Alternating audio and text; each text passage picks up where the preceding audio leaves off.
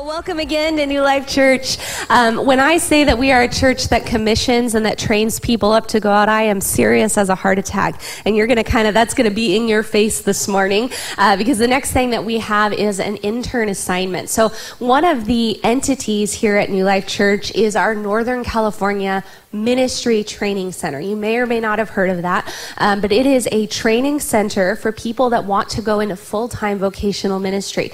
They receive Bible training, academic training to the highest level. They come out with certification saying that they completed all that education. They also complete an internship that gives them real-world, real-time ministry experience and leadership experience.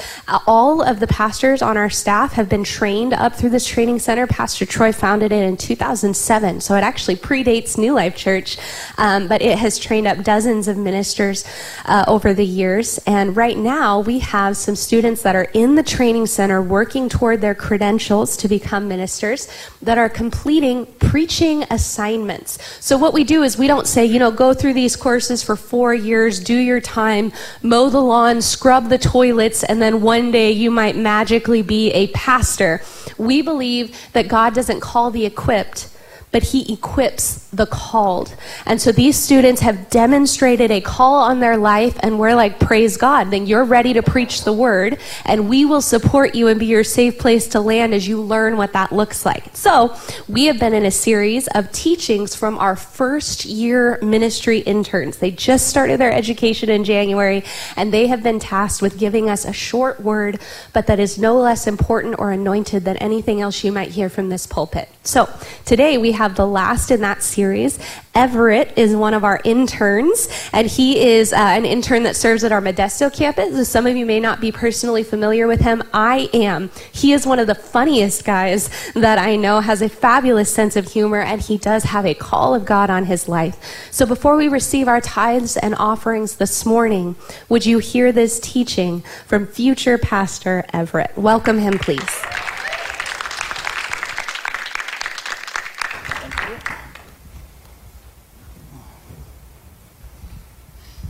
Good morning. How's everybody doing? My name is Everett. I'm the intern at the Modesto campus. I learned 2 things this morning. 3 things, actually. I didn't tell Pastor Trent this. I practiced my message for the final time and videotaped it to see how it was after I added some things.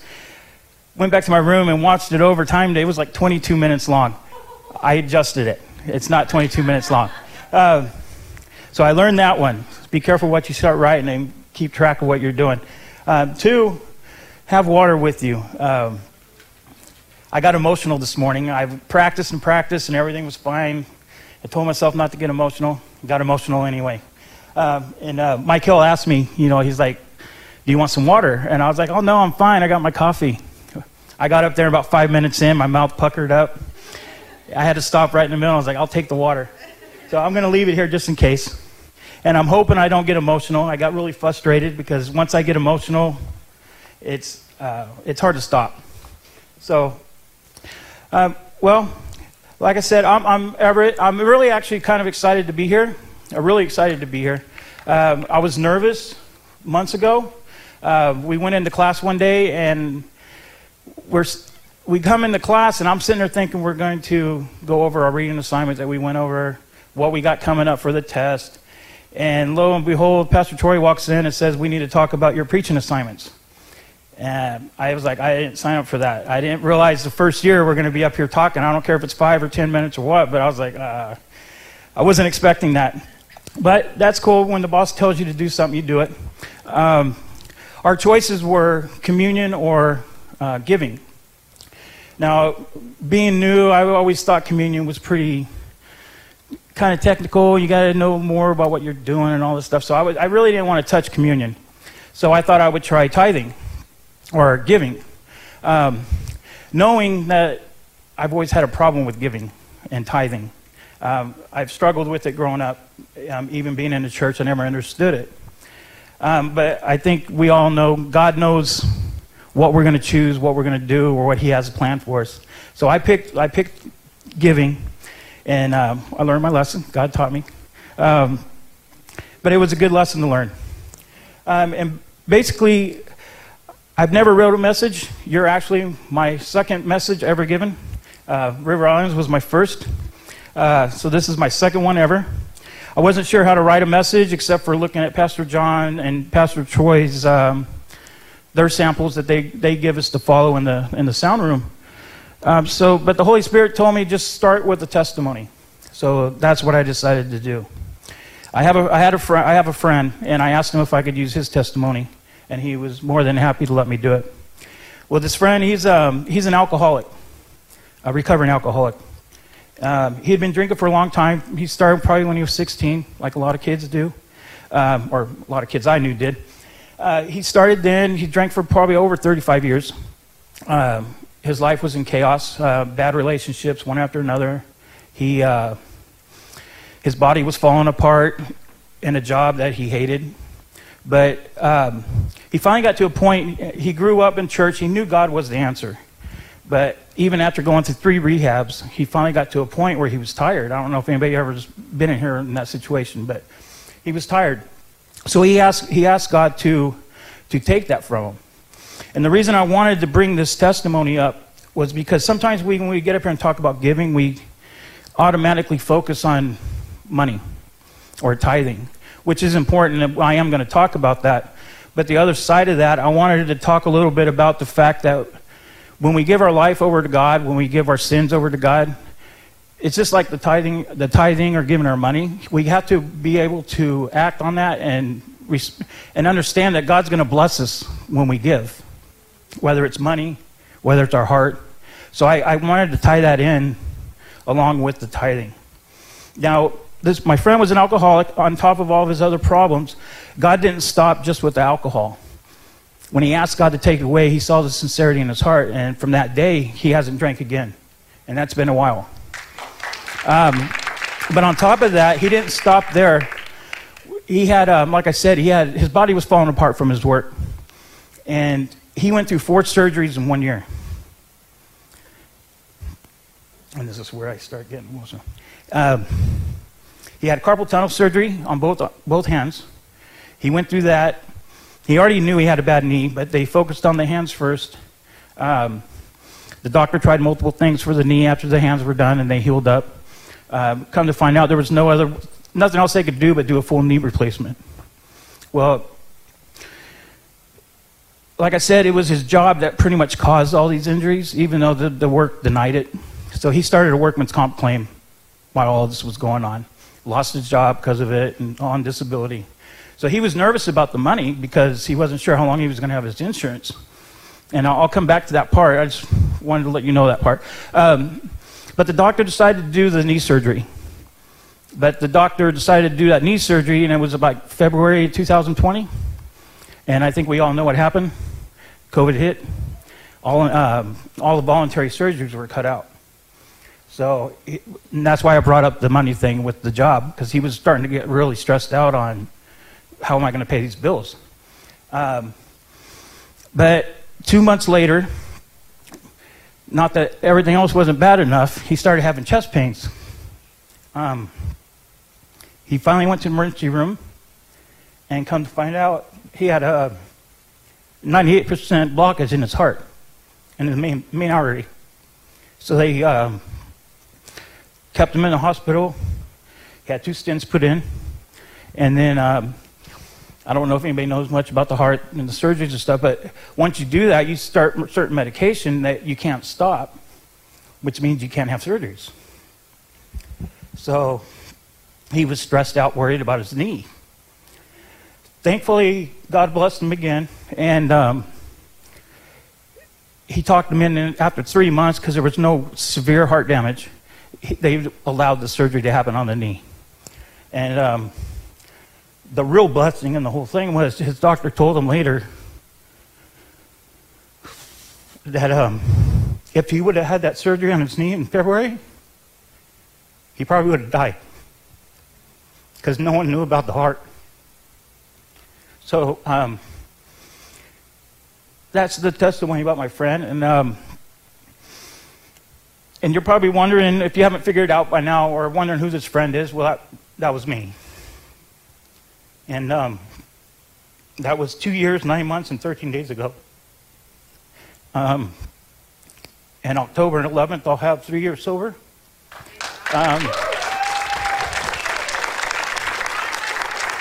Hopefully I'll stop now. It gets better. I recovered well. Everything went good. God really blessed me. And I think it all started the moment. It wasn't me giving money or doing any of that. It was just me surrendering. His list is long of everything he did for me. That's part of what I cut out. Just to sum it up, he took really good care of me. He's been taking really good care of me, especially this last year and a half. Like I said, there was a settlement finally. I prayed to God, just please. It got to the point after the knee surgery, I was just, please get the settlement done, because I just want to get it solved. I need to pay my bills, pay my medical bills. Well, the settlement came through.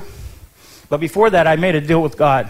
You don't need to raise your hand, but I'm assuming there's some people out here that's been in that situation where you have problems, and it's like, God, do this for me, and I'll do this for you. And that's pretty much what I did. I just made a deal with God. And I told him I would tithe off that settlement. I got the settlement, and I did tithe off of it, but it was more of an obligation because I promised him something. It wasn't, I felt like it was kind of grateful at the beginning, but it really wasn't. It was just an obligation that I felt like I had, because I never tithed after that. I was still getting my Social Security money, and I never tithed off it. And I had always been convicted on that. And I would always come up with these statements, what I call I statements. I would always come up with, when I got paid, it was like, well, I have to pay my bills first. I got to make sure I have food first. I got to make sure I have to have gas first. And I would always bring these I statements up, and it was like I was basically saying, I'll take care of this. I don't trust God to take care of this, or I don't have faith that God's going to take care of me. And it's kind of like the disciples. He'd do miracles and miracles around them, in front of them, and they would still doubt. And it must have just Jesus had to been getting frustrated over it over and over again. He's like, what do I need to show you to make you understand that I'll take care of you? Just do what I ask you to do. And tithing is one of them. So I wanted to read a scripture. Ashley already used it, but that's okay, because we all know that if you read a scripture over and over and over again, you'll still get something different out of it every time you read it. It's Malachi 3:10. I'm going to be using the English Standard Version. I got that new Fire Bible, and I really like the way it words everything. But what it basically says is, it says, bring the full tithe into the storehouse, that there may be food in my house, and thereby put me to the test, says the Lord of hosts. If I will not open the windows of heaven for you and pour down you a blessing until there is no more need. Now, what stuck out in that scripture to me was the fact that I just found it strange that God would come up and tell you to test him. You would think that's like something you don't want to do. Why would you test God? But he tells us to test him and to see what will happen. And that's what I decided to do. But, in knowing the way I was brought up, I still struggled. So I actually talked to Pastor John about it, because I've struggled for years. And he gave me a book. It's called The Blessed Life. If you haven't read it, I suggest you read it. I'm honestly not a big reader. If it's written by ESPN or the National Football League, I'm interested. But it's hard to get tied up and stuff like that. But this one really spoke to me, and it made me want to tithe. There's a lot of stuff it talked about that I don't have time to go into, but it really broke it down and explained the reasons that we tithe. And so from that point, I decided to start tithing. The problem is, I wanted to start tithing, but then I started bringing up these I questions again. It was like constant. It doesn't matter what happens, I will still try to talk myself out of it. The very first month I was supposed to tithe, I started doing that. Well, it was like God was trying to give me a kickstart, which he probably shouldn't have to do, but I guess he figured he would anyway. I make $1,978 with my Social Security, so I'm supposed to tithe $197 a month. Well, I talked myself out of it, but the very next day, I had a friend that I would have never, ever expected to pay me back. She called me, and said she got her stimulus check, and she wanted to at least pay me half of what she owed me. It was $200. And so what did I do? I was like, of course, because I'll use that to tithe. I was like, now I can tithe and I don't feel bad about it. Well, I drove out there, and guess what I did? I was like, well, I drove out there and I spent my gas money. So I gave the church $180 and put $20 in gas. I still cheated God $17. And when I got back to the church, I was kind of happy about it, but then something was telling me, you're wrong. You still owe God $17. Well, I went back to my room that night, and I finished the book. That was the third day, and I finished the book. And I got so convicted, it was like 11:45 at night, which is not the safest thing to do, but I drove down to the ATM. I pulled out $40 more. I paid the $20 for the money I owed him for the $17. And I also paid $20 on the money that my friend gave me.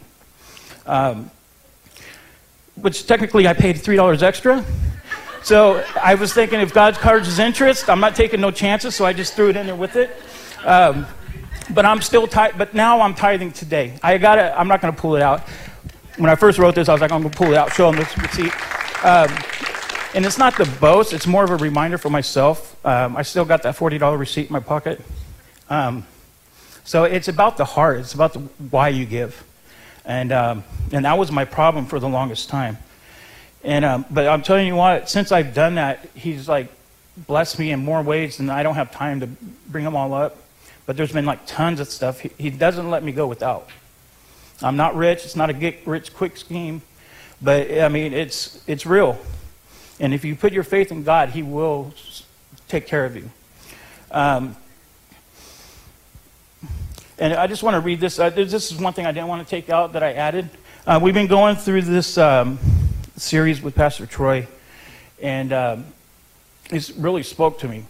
And it's gone along. We're starting a new recovery program here in a few weeks. They're letting me lead it. Thank God. I've been trying to do this for a while. But his message has been going right along with that. I decided to call it The Bright Side of Broken. Because my point is, there's a bright side to all of our brokenness. And if we give faithfully, whether it's money or our hearts, God will be faithful to carry us through. And that's it.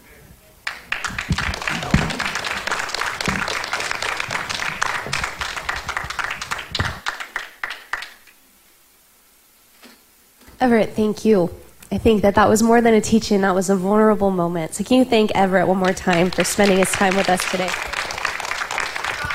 We bless you, brother. We know you're jetting out to do your third gathering of the day. So all those traveling mercies to you, sir. And we're going to receive our morning tithes and offerings today. It is not about what you give. It is about why you give. It is about your heart. That was beautiful.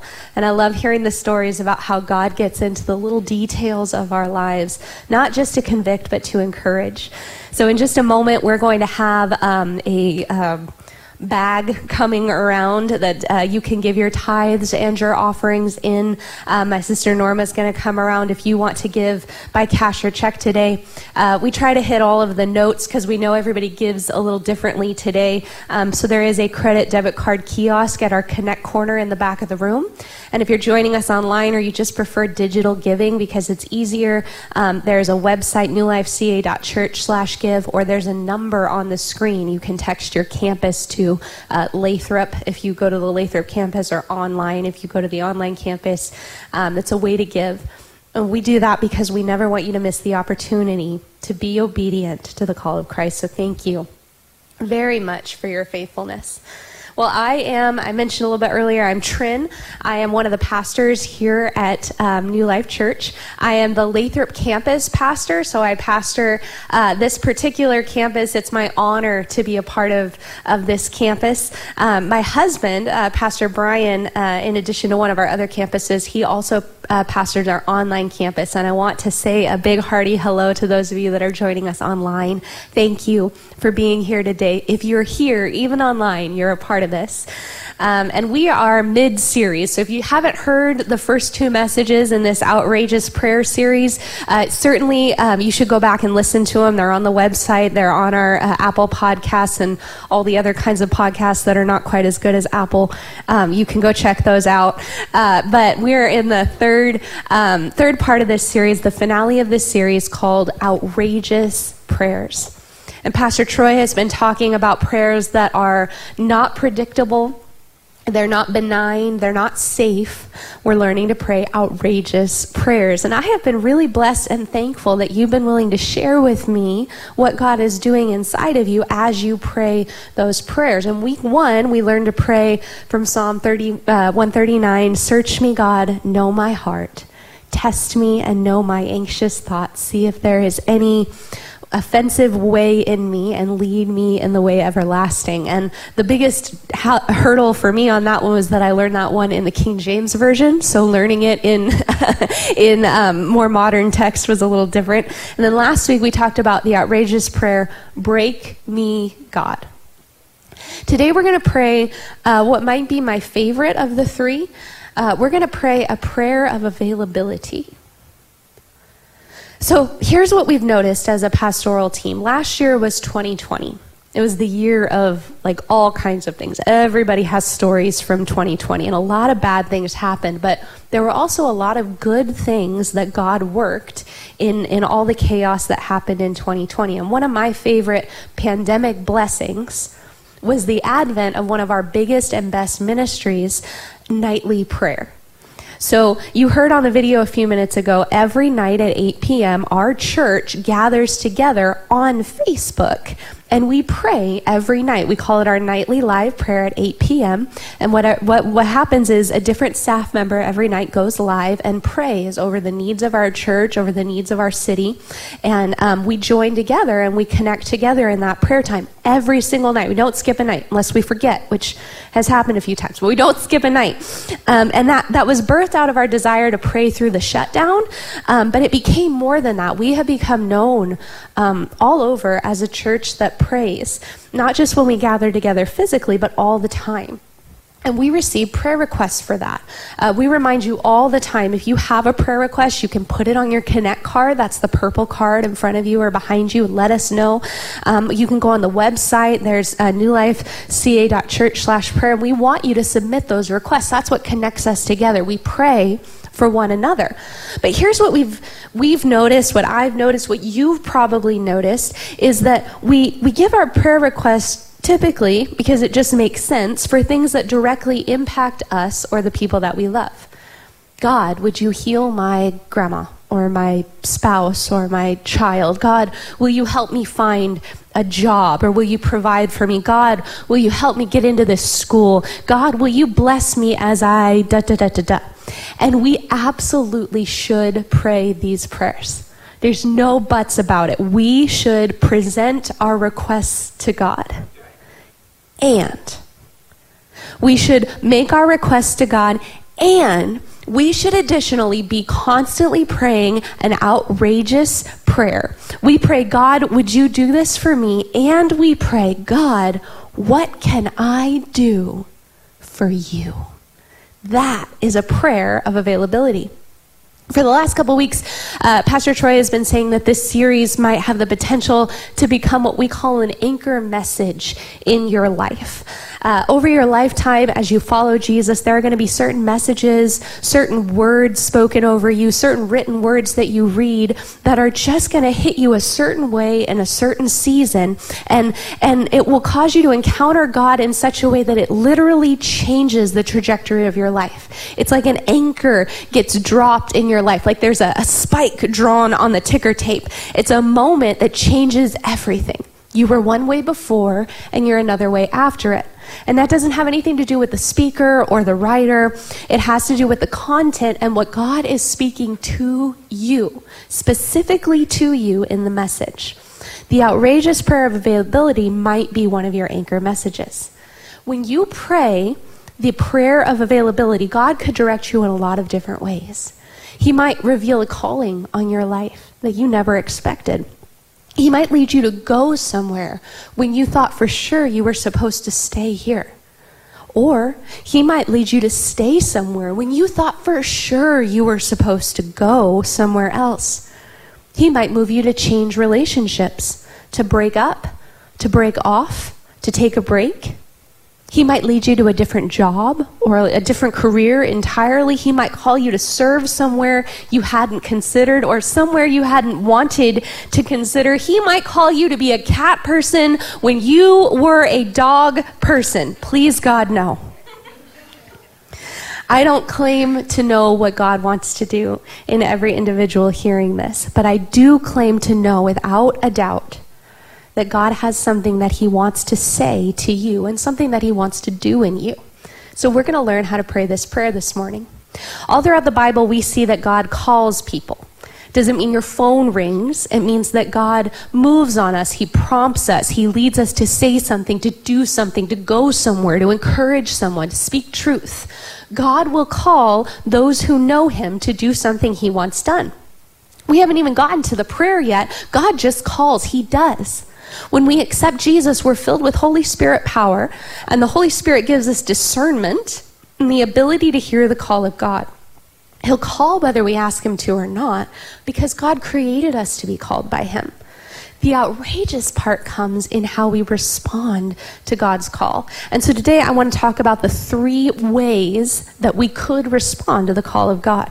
So I want you to turn in your Bibles to the book of Jonah. I hope you brought your Bible today. If you need one, we have them. No charge, no questions, just let us know and we'll get you a Bible. There's also an app you can download called the YouVersion app, and it will be on your screen, but I want to go through the Bible with you. So to the book of Jonah, and as you're turning there, I want to remind you that we are a Bible-believing, Bible-teaching, Bible-studying church. I'm going to say that again. We are a Bible-believing, Bible-teaching, Bible-studying church. And so to that end, in a couple weeks, we've been talking about how we're going to begin a series, a 31-week series in our entire network called The Story.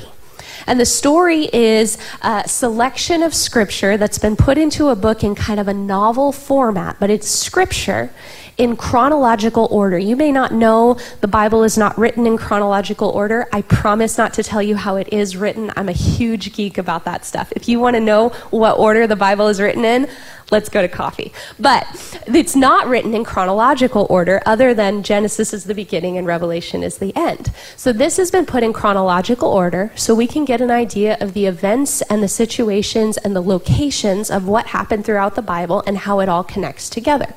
We're going to go through it for 31 weeks as a network. The message at every gathering, at every campus, including online, will be about the chapter for that week. The kids will be studying the exact same chapter in a kid format. So it's actually been put into storybooks and to preteen books and to teen books that explain the exact same story and concepts to them. The teens will go through the same text in Tuesday night youth group every single week. And parents of teenagers, they're actually moving to the Lathrop campus because, and I want you to hear this morning, they outgrew the home they were in. They cannot fit any more teenagers. They really couldn't fit the teenagers they had into the home they were meeting in, and so they're actually moving this giant room that you're in right now. They need this one. So our teenagers will be coming together, and they're not like coming together to play games. They're coming together to study the same word that we're studying. I think that's pretty cool. And we're going to have a weekly group. Every campus will have their own weekly group where we'll come together and we'll go over, we'll talk, we'll delve deeper into the Word. And here at this campus, that group is going to be beginning on Mondays, on August 16th, every Monday from 6 to 7 p.m. right here in this room. Now, I want you to hear me. If you're online, Pastor Brian has more details for you on how you can be involved. But if you're at the Lathrop campus, every Monday beginning August 16th, 6 to 7 p.m. here in this room, we're going to have tables set up. I want you to come. I want you to be a part of what God is doing. You're going to talk, you're going to listen, you're going to learn, you're going to write it down, and you're going to do something with it every week. There will be childcare available because I needed it. And you can use it too. But I want you to be here. And what we're actually going to do, just because I love you so much and I feel like we never get enough time together, is I'm going to open the auditorium up at 5, an hour before, and you can just bring your dinner. If you want to bring McDonald's, if you want to bring your PB&J, just brown bag it and bring something to eat, and we're just going to eat together, eat dinner together. And then for an hour, 6 to 7, we'll get out of here because, again, children, bedtime. We'll get out of here at 7 o'clock, but we want you to come and be part of that for 31 weeks. It's a big ask. You notice I'm not having you sign up. That's because you're signed up. Congratulations. You're a part of the group. I love you, and I'll see you here every Monday from 6 to 7 p.m. It is imperative that we participate in this because it's going to be a season of accelerated growth, not just in numbers. Although, look at me. It will grow in numbers, and we will embrace that because we are a church on the move. But this is going to be an accelerated growth season of discipleship. We're going to learn more about the Bible than we ever have. Whether you've read it cover to cover many, many times or you've never ever done this before, we're all going to learn more than we knew before, and we're going to do it together as a family. So, let's read together in this wonderful Bible that God has given us. In Jonah chapter 1, I want to read you verses 1 through 3. It'll be on the screen. You got to flip around a little. There's a lot of books in here. Jonah chapter 1, verses 1 through 3. So the word of the Lord came to Jonah, son of Amittai. Go to the great city of Nineveh and preach against it, because its wickedness has come up before me. But Jonah ran away from the Lord and headed to Tarshish. He went down to Joppa, where he found a ship bound for that port. After paying the fare, he went aboard and sailed for Tarshish to flee from the Lord. What did Jonah do? Jonah ran away from the Lord. He said, "Here I am, God. I'm not going. Here I am, God. I'm not going." I wonder how many of you have had a similar experience to that. You felt prompted to do something. I'm supposed to reach out. I'm supposed to say something. I'm supposed to help someone. Here I am, God, and here I will stay. Not today. I'm not going. Lest you believe that I am only talking to you, I want to remind you that I am preaching to myself, kind of preaching to the choir, because I sing. All right. If you don't like jokes, this is going to be a long next few minutes. My son is 4. He's been playing t-ball this summer. Tiny Tots t-ball for 3 and 4-year-olds. It's big stuff. Major leagues. And one thing that this experience has taught me is that we are not a sports family. We're not cut out for it. It's not our deal. Which is funny because what became apparent, and I'm serious, through all of this is that my son is talented, like really talented. Like people were, not me, because I don't know, but people were noticing. Which is obviously like a huge bummer because I don't want him to play sports. I'm really trying to ignite a passion in him for something that we can do indoors. Like something that one may not have to travel for or spend their life savings on the equipment for. Perhaps something that I care about. Because I can tell you, baseball's not it. All right? But we have fun out there. Outside. Triple-digit heat. No shade. Late afternoon. Cranky from nap, but nobody had had dinner yet. We had fun. It's supposed to be 45 minutes every week. That's what the schedule said, 45 minutes every week. But one of the rules for the team is that every kid gets to hit. And there's like 15 kids on each team, and it's not fast-paced. Every kid gets a chance to stand at the tee and swing just until they hit it. And if only 30% of the kids have a meltdown at bat, which is like a generously low percentage, the math is not 45 minutes. But we have fun. In the dirt. And the dust. The field is just dust, which is fine. So it's the other team's turn to bat, and our kids go out on the field, and they're little, so they don't know where to stand. So the little coach, the little 12-year-olds, they put out cones, and each kid is supposed to stand next to one of these little orange cones while the other team bats, which again is like 15 kids, like an hour apiece. And so it's this group of 3 and 4-year-olds standing out on the field. They're just supposed to stand next to a cone. And so what happens is, and I'm not going to lie to you, my kid started this, okay? What happens is there's just this cloud of dust hanging over the field, over the complex, over the city, just a cloud.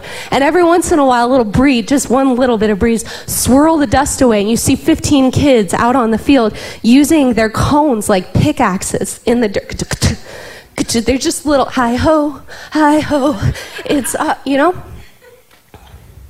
But we had fun sitting there with my husband. Some good quality time. Get to know each other a little better. Like, who knew that my husband of 10 years was actually competitive to the point of lunacy? He's whispering in my ear. And again, it's 1,000 degrees outside. And he's whispering in my ear what he believes the score is. Because they don't keep score. It's 3 and 4-year-olds. But my husband doesn't agree with this. And he's keeping score of a scoreless game. And he's getting mad about how they call it. Nobody's calling it. He's just mad. And my son, my little 4-year-old precious boy, is having trouble because his dad coached him before we got there, and he's ready, and he steps up to bat, and he swings, and I told you he's talented, and I really mean that. He swings dead on hit, first time, only kid to do that, and he takes off, just like it's the Super World Finals Finale Series Cup event, and just starts running around the bases, and he rounds first, and he's just chugging, you know, in those $7,000 pants my husband got him for t-ball, and he rounds second, and he slides into third, because he has this thing where you have to slide into third no matter what, and then he gets up, and he makes for home, and nobody's going to get him out, because again, they're all, you know, hi-ho, hi-ho, nobody's watching the game. And so he goes for home, and all the little boys are yelling at him. They're like, you have to come back. You were supposed to stop at first, because that's how you have to play it. When every kid gets to bat every time, you get 1 base per hit, no matter what. And so my son is like befuddled, because he's like, I'm giving you gold, man. Like, I'm going for it. And they're like, no, you have to go back to first. And so he just stands there at first while little Connor has a 20-minute meltdown at the tee. And he just looks around, finds himself a cone, and just hi-ho, hi-ho. But we had fun. Really had lots of fun, lots of people, lots of other families. I'm an introvert by nature, so it was fun. As we went week after week, it really was fun. We got to know the other students and the families, and I would pray for them. I would just walking around, and as we're going in, as we get to know, it just became my habit to pray for the people around us. And so Tuesday is the last game, and we're walking out of the complex to our car with our kids, and it's bedtime. We've got to get home. Because somebody thought, 3 and 4-year-olds, let's do it right up against 7:30. That sounds like a good idea. And we end up walking out with this family who has a couple of kids close to our kids' ages. And one of them's on my son's team, and we're actually parked next to each other. So we're walking out with all of our children in all of our contraptions that carry children. And we're talking about the things that people in my stage talk about. We're talking about how to get children to sleep longer. We're talking about minivans and the statistics on different years and all that. And we're loading up the kids, and we're talking over the hoods of our cars. And I said, well, we really enjoyed getting to know you guys. God bless you. And there was this flicker. Just this tiny little flicker in her eye. And I felt a stirring. It happens a lot. When you're in tune with the Holy Spirit, it's kind of what I would call a softening. It's a sudden understanding that if I just pushed just a little bit, just said another word, we would step into a real conversation about God. But behind me, in my minivan, my girls are screaming and crying. My son is begging for a cookie, and stuff's falling out of the trunk. My husband's trying to shove it all in there, and I just didn't. I started out the day with the best of intentions. I had been praying for this particular family, but the opportunity came. And it wasn't that I was afraid. That happens sometimes. I would say this was kind of worse. It would have been an inconvenience for me to step into that conversation. And to my shame, I didn't. Here I am, God. I'm not going. I'm not going to do it. It's too much work for me. I said I was all in, but when it comes down to it, God, I'm not in it for all of it.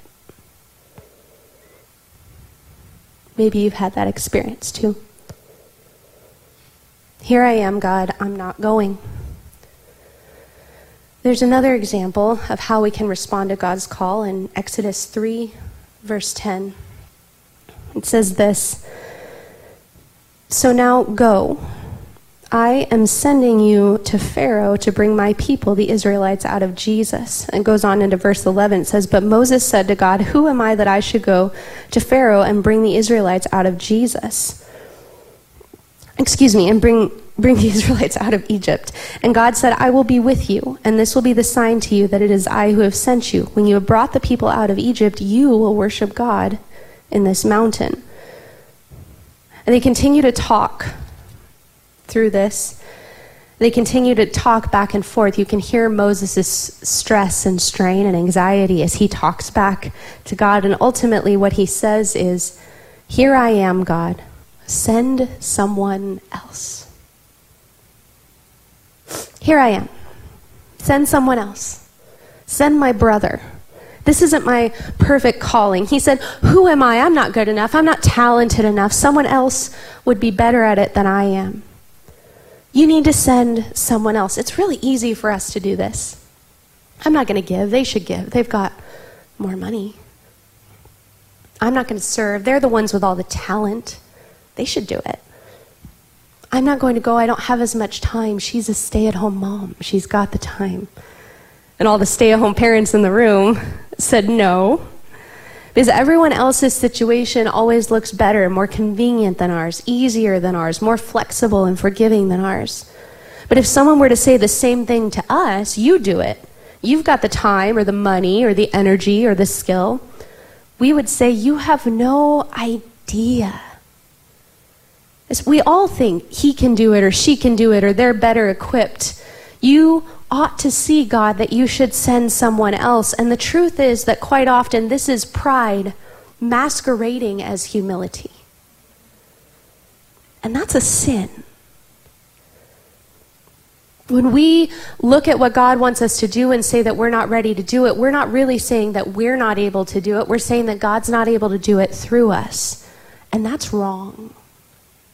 So Jonah said, here I am, I'm not going. And Moses said, here I am, send somebody else. But there is another way to respond to God's call. It's the one that I believe God's challenging us to pray today. And it's found in Isaiah chapter 6. That's our main text today. And I want you to read this with me. Isaiah chapter 6, verse 8.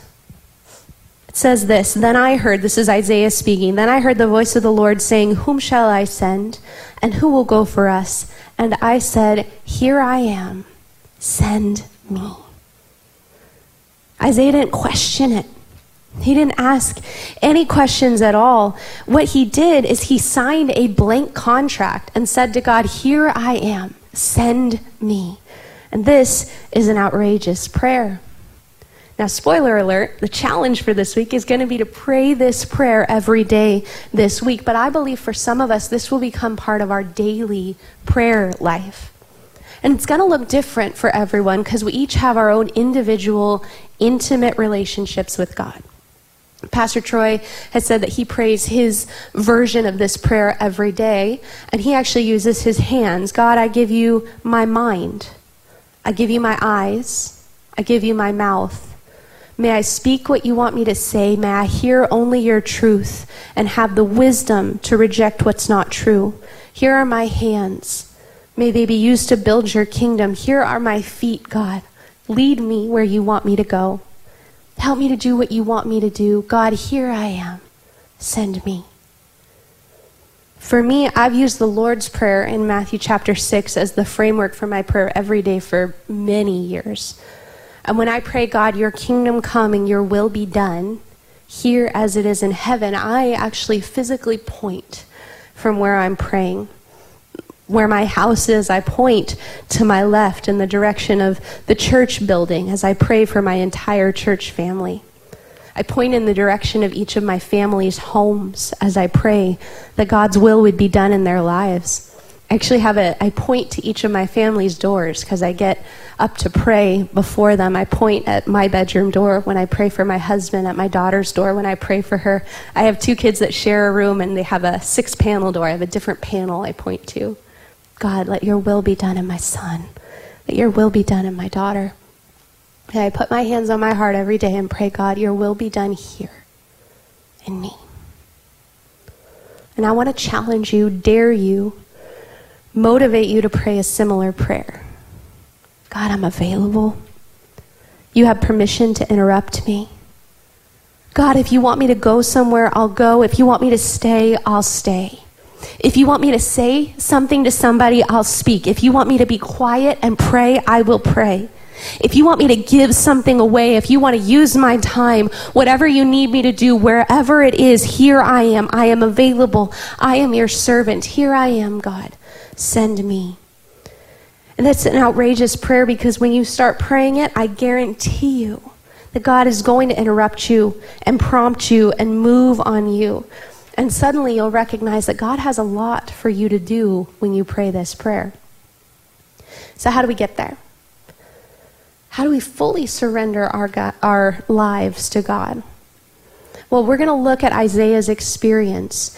And his experience leading up to this prayer, it shows us that we will see 3 things you need to fully surrender to God. And if you write things down, which you should, write this down. In fact, there's note cards in front of you and pens. Write this down. 3 things you need to fully surrender to God. Isaiah chapter 6, verse 1 says this. In the year that King Uzziah died, I saw the Lord high and exalted, seated on a throne, and the train of his robe filled the temple. Isaiah saw the presence of God. He saw him in all his majesty and his glory.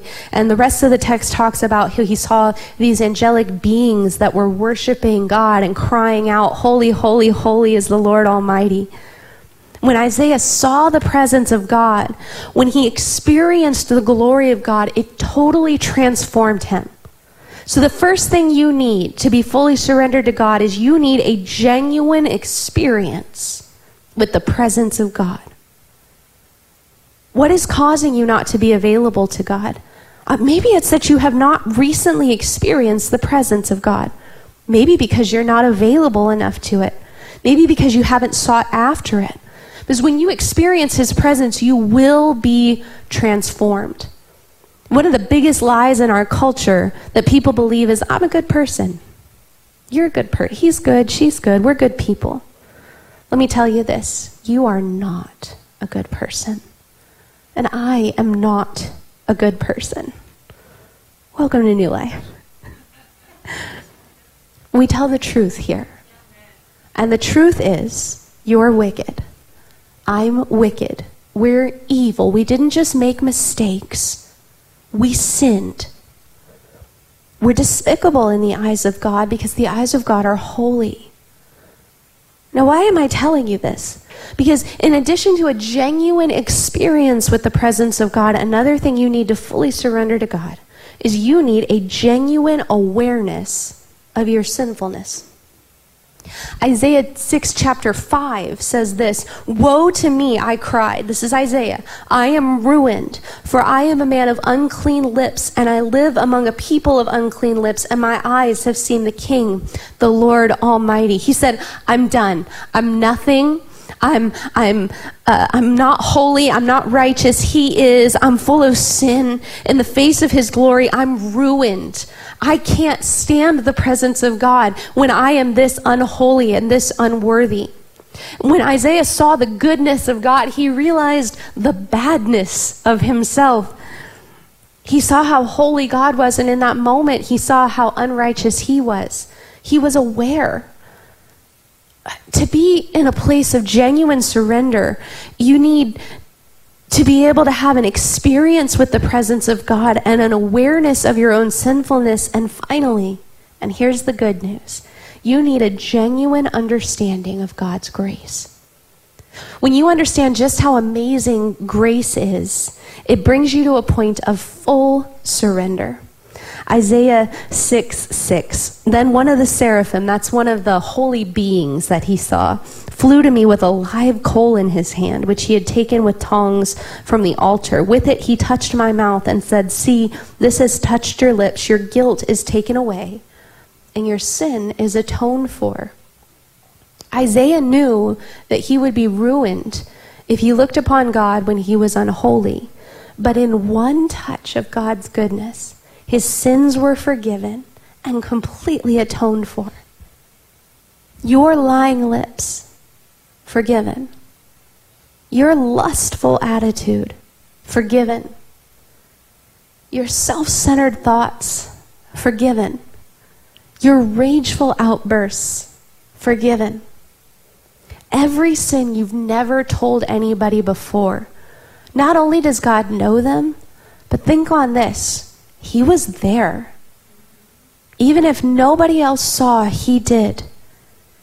And yet God forgives those sins. He separates them as far as the east is from the west. He doesn't remember them anymore, not because he can't, but because he chooses not to. When you confess your sins to God, the Bible says he is faithful and just to forgive your sins and cleanse you of all unrighteousness. When you understand the grace of God, it transforms everything. Just like the coal touched Isaiah's lips, the blood of Jesus touches our hearts and covers our sins. We don't bring anything. Jesus brings everything. We don't bring anything. Jesus brings everything. When we experience God's presence, when we're aware of our sinfulness, when we experience the grace of God through Jesus, our only reasonable response is everything. Here I am, God. Send me. It isn't an I've got to pray this prayer. It's I get to pray this prayer. It isn't that I've got to serve him. It's that I get to wake up and use this day for God. It isn't I've got to serve Jesus. It's I get to serve Jesus. And it's not a one-time decision. It's a daily decision. If you have called on Jesus, you've been transformed. And from that moment on, there's a war going on inside of you. Dial in with me here for a minute. There's a war going on between your flesh and your spirit. Your flesh and your spirit. Your flesh is not your skin. It's your own selfish desires. And your spirit is the Spirit of God inside of you. And they're at war. Your flesh wants you to do something else. Here I am, God, I'm not going. Here I am, God, send someone else. But your spirit wants you to do what God wants you to do. Here I am, God, send me. How do you win the war? We feed what grows and we starve what dies. We feed what grows and we starve what dies. If we feed our flesh, if we feed into that, give me, it's all about me, what about me, I'm too important, I'm too valuable, or that false humility, I just could never possibly do that, that's feeding the flesh. And the more we say those things, think those things, believe those things, operate in those things, the more the flesh grows. Or we can deny our flesh and feed our spirit. I'm in the presence of God. I'm seeking God. I'm in his word. I'm growing. I'm connecting with others in the spiritual community. We're sharpening one another. I'm using my gifts. I am the church. Your spirit begins to grow and your flesh begins to die. And as you draw closer to God, you recognize him more and more. That's why the Apostle Paul said, I die daily. So when we experience the presence of God, when we're aware of our own sinfulness, and when we experience the glory of God, then our response is, yes, I'm in. There's a story about a church as we close today as we close up this part today, there's a story about a church that had one door. And everybody would come in through that door, and everybody would go out that one door. And it was really cool for the pastor because he could stand right there at that door as people were leaving, and he could talk to everybody. Kind of wish we had one door. We have a whole bunch of doors, so I try to snag y'all before you leave. Come up and say hi. I'd love to talk to you. But they had one door, so he would stand there and shake everybody's hand, and people would say, good sermon, Pastor, just kind of encouraging him. And one Sunday, the pastor stood at the door, and this guy came by and said, great sermon, Pastor. And the guy was real emotional. It looked like he had really been touched by the word. And he said, Pastor, what I need you to understand is my life has been transformed. He said this, the answer is yes. Now what's the question? And the pastor was like, thank you. God bless you. Next. And he went on down the line, and the pastor kind of thought, well, that guy was weird, which I would never think about you guys. But this guy, he thought, well, that's weird. And the next week, the pastor preached again, and the same guy comes up, and he said, Pastor, God is so good. God is so amazing. I just want you to know that the answer is yes. Now, what's the question? And the pastor said, I don't know. I'll get back to you. Have a good week. And the third week comes. Different sermon. And the same old guy gets up to the pastor, and he's so emotional. He says, I can't believe I get to be here. Pastor, the answer is yes. Now, what's the question? And the pastor's like, I tell you what, why don't we get together this week and we'll talk about the question? Because he was getting curious. And so they sit down to coffee that week, and the pastor says, what's this whole question answer thing you got going on? The guy got really emotional. Not unlike my brother Everett that was up here earlier. He said, I need you to know and I need you to understand that I was really, really messed up. He talked about how he had an addiction, how he was neglecting his wife, his kids were in bad shape, his job was on the rocks. And he said, I came to church one week and you preached a message. And it's like God opened my eyes and I called on Jesus. And he said, now I'm a new person and everything's different. Nothing is the same. Ask my wife, ask my children, ask my friends. Everybody can see that I'm a different person because of Jesus. And he said, Pastor, what I need you to understand is the answer is yes. Whatever you need. If you want me to mow the yard or pray for somebody or give to anything, whatever you need, middle of the day, middle of the night, God has so transformed my life that I am all in. The answer is yes. Now what's the question?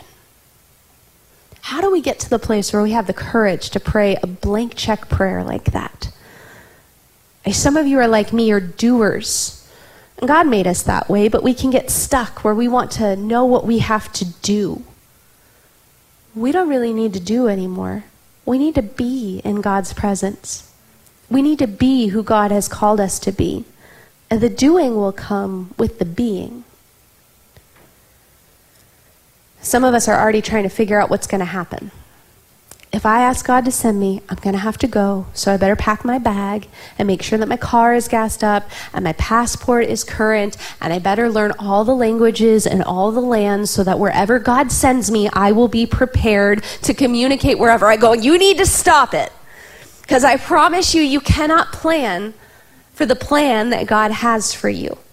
You're trying to do God's job. Don't do his job. Do yours.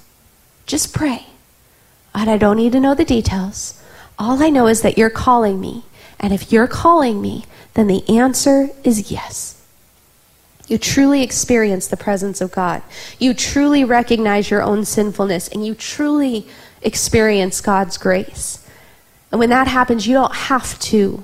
You get to live your whole life to God. Some people will say, here I am. I'm not going. Some people will say, here I am, God, send somebody else. But I declare today that you are going to be different because you are going to experience him. And then you are going to say, here I am, God, send me. Would you pray with me today? Father, we pray today that this would be an anchor message, that we would experience you in a way that our lives become different. God, make us aware of our sinfulness. Not to leave us in shame or guilt. Let it drive us to your Son, Jesus, so we can experience your love and your grace through him. God, I pray we would have the courage to pray the same type of outrageous prayer as Isaiah. Here I am, God. Send me. I have an agenda today. My job description is equipping the saints for the work of the ministry. But in every message I preach, my agenda is also to make sure that everyone hears the word and has an opportunity to say yes to Jesus. So I'm not going to sugarcoat anything about the life of a Christian. You've heard today that it can be hard, dangerous, unknown. But if you know Jesus today, then you know it's worth it. And if you don't know Jesus today, then I need you to know beyond a shadow of a doubt that you need to know him. You were created to have a relationship with God, and the only thing standing between you and that relationship is sin. Sin is what's wrong. It's what displeases God. It's what's bad for us. Don't let culture tell you that there is no right or wrong. Sin doesn't separate you from God's love, but it does separate you from his will for you. But God so loved the world, everyone in it, you and me included, that he sent his one and only son, Jesus, fully God and fully man. He took on the sins of the world, and he died a sinner's death on the cross to pay for our sins. And whoever believes in Jesus will have everlasting life. That means life abundant here on earth, not life easy or life exactly how we want, but life abundant, everything God intended it to be. And it means eternal life, living forever in the presence of God after death. That's saying yes to Jesus. And what's saying no to Jesus? Presently, it means not life abundant. Try all you want. But life without Jesus is no life at all, because we were created to live life with him. And eternally, it means living forever out of the presence of God. It means hell, eternal punishment for our sins. The true horror of hell is that we will never again experience God's presence, not because he didn't choose us, but because we didn't choose him, and he allows us to make that choice. And so now you know, and you will never be able to say that you didn't know, and you have a choice to make. Will you accept Jesus, or won't you? And if you will this morning, then I'm going to pray a prayer, and the saints of God, those that know Jesus, are going to pray it with me. And if you're praying this prayer for the first time and you mean it in your heart, then you're saying yes to Jesus. You're saying yes to life abundant and to eternal life, but you're also saying yes to here I am, God, send me. Pray this prayer with me. Heavenly Father, forgive all my sins. Make me new. Fill me with your Spirit so I can follow you always. Thank you for your grace. Thank you for new life. Now you have mine. In Jesus' name I pray, amen. And if you prayed that prayer this morning, I'm proud of you, and I want you to tell me, or tell someone. You can put it on a Connect card, you can come talk to me, or if you came with someone today, tell them. Tell someone here. Because, church, if someone tells you that they said yes to Jesus, you need to do something with that. Tell them congratulations, and then take them on a journey. Make sure that they know their next steps. Church, it's about to get dangerous. In our last few moments together today, we are going to respond to the call of God this morning. How many of you guys have seen the movie National Treasure? National Treasure. Yeah, the only reason that we all know what the Declaration of Independence is. Right? A few weeks ago, we celebrated Independence Day. It's a celebration of the signing of the Declaration of Independence, which is a document where the 13 colonies declared that they were independent of Great Britain. They wouldn't be under their rule. It was a step toward forming the United States of America. The thing we all learned from Nicolas Cage in National Treasure. They're going to steal the Declaration of Independence. All right, or from Mr. Westfall's 10th grade history class, is that the Declaration of Independence was signed by several people that represented the 13 colonies. And it was risky to put your name on that document because once you did it, there was no going back. It was going to be sent to Great Britain, and they were at war. They were going to fight for their independence from tyranny. And if I asked you who signed the Declaration of Independence, I bet you couldn't name all the signers. I dare you to come tell me all the name, and you could say whatever you want because I don't know who signed it. But one of them that many of us know is John Hancock, right? He's known for having signed it in very large, ornate letters, and the legend is that he did that so King George could read it without his spectacles. He was just like, ha ha, John Hancock. Okay, doesn't matter. The point is, John Hancock was all in. In a sense, he was saying, no going back, here I am. He was involved in the fight for independence. We love and support our country and all the freedoms it affords us, but we pledge allegiance to a higher power. We're all in for Jesus. We'll put our money and our time and our energy and our resources and our skills where our mouth is. We will pray, here I am, send me. And so today, I'm going to ask for your John Hancock. You're entering into not a legal agreement, I promise. It's bigger than that. I want us to have a chance to show God, as the music comes up, a chance to show God that we are all in for whatever he wants from us. What does he want? Well, we're going to trust that he reveals that to us this week as we pray. But the challenge is not to ask God, what do you want? And then I'll decide. The challenge is to say the answer is yes. Now what's the question? So I put some markers up here. Just going to lay my little poster board. And I'm just going to ask you to come forward after you've prayed, after you mean this prayer in your heart, and sign your name somewhere on the board. As big and John Hancock-like as you want, as a symbol to God and to the community around you, that no matter what God calls you to do, no matter how he calls you to do it, no matter when and where, your response is yes, God. And I'm not asking you to come up here if you don't mean it, because here's the deal. Once you say it, God is going to call you on it. Not because he's like, ha ha, I trapped you, but because he loves you and he has a plan for you. It's a plan to prosper you and not to harm you, a plan to give you a hope and a future. He is working all things together for the good of those that love him and are called according to his purpose. All he's waiting for is for you to agree and say, here I am. So it's up here this morning. We're going to take a couple of minutes, just a couple, because we don't sit on the call of God.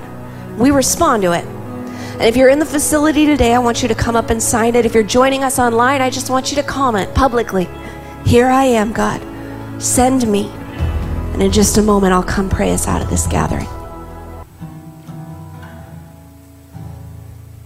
Many of you know that we have a mission moment at the end of every gathering here at this campus. It's a reminder of how you can go out and be the person that God called you to be, some practical tips to equip you to follow in the presence of God. Your mission moment this week is something that you shouldn't do. Please, don't be like me on Tuesday at my baby's t-ball game.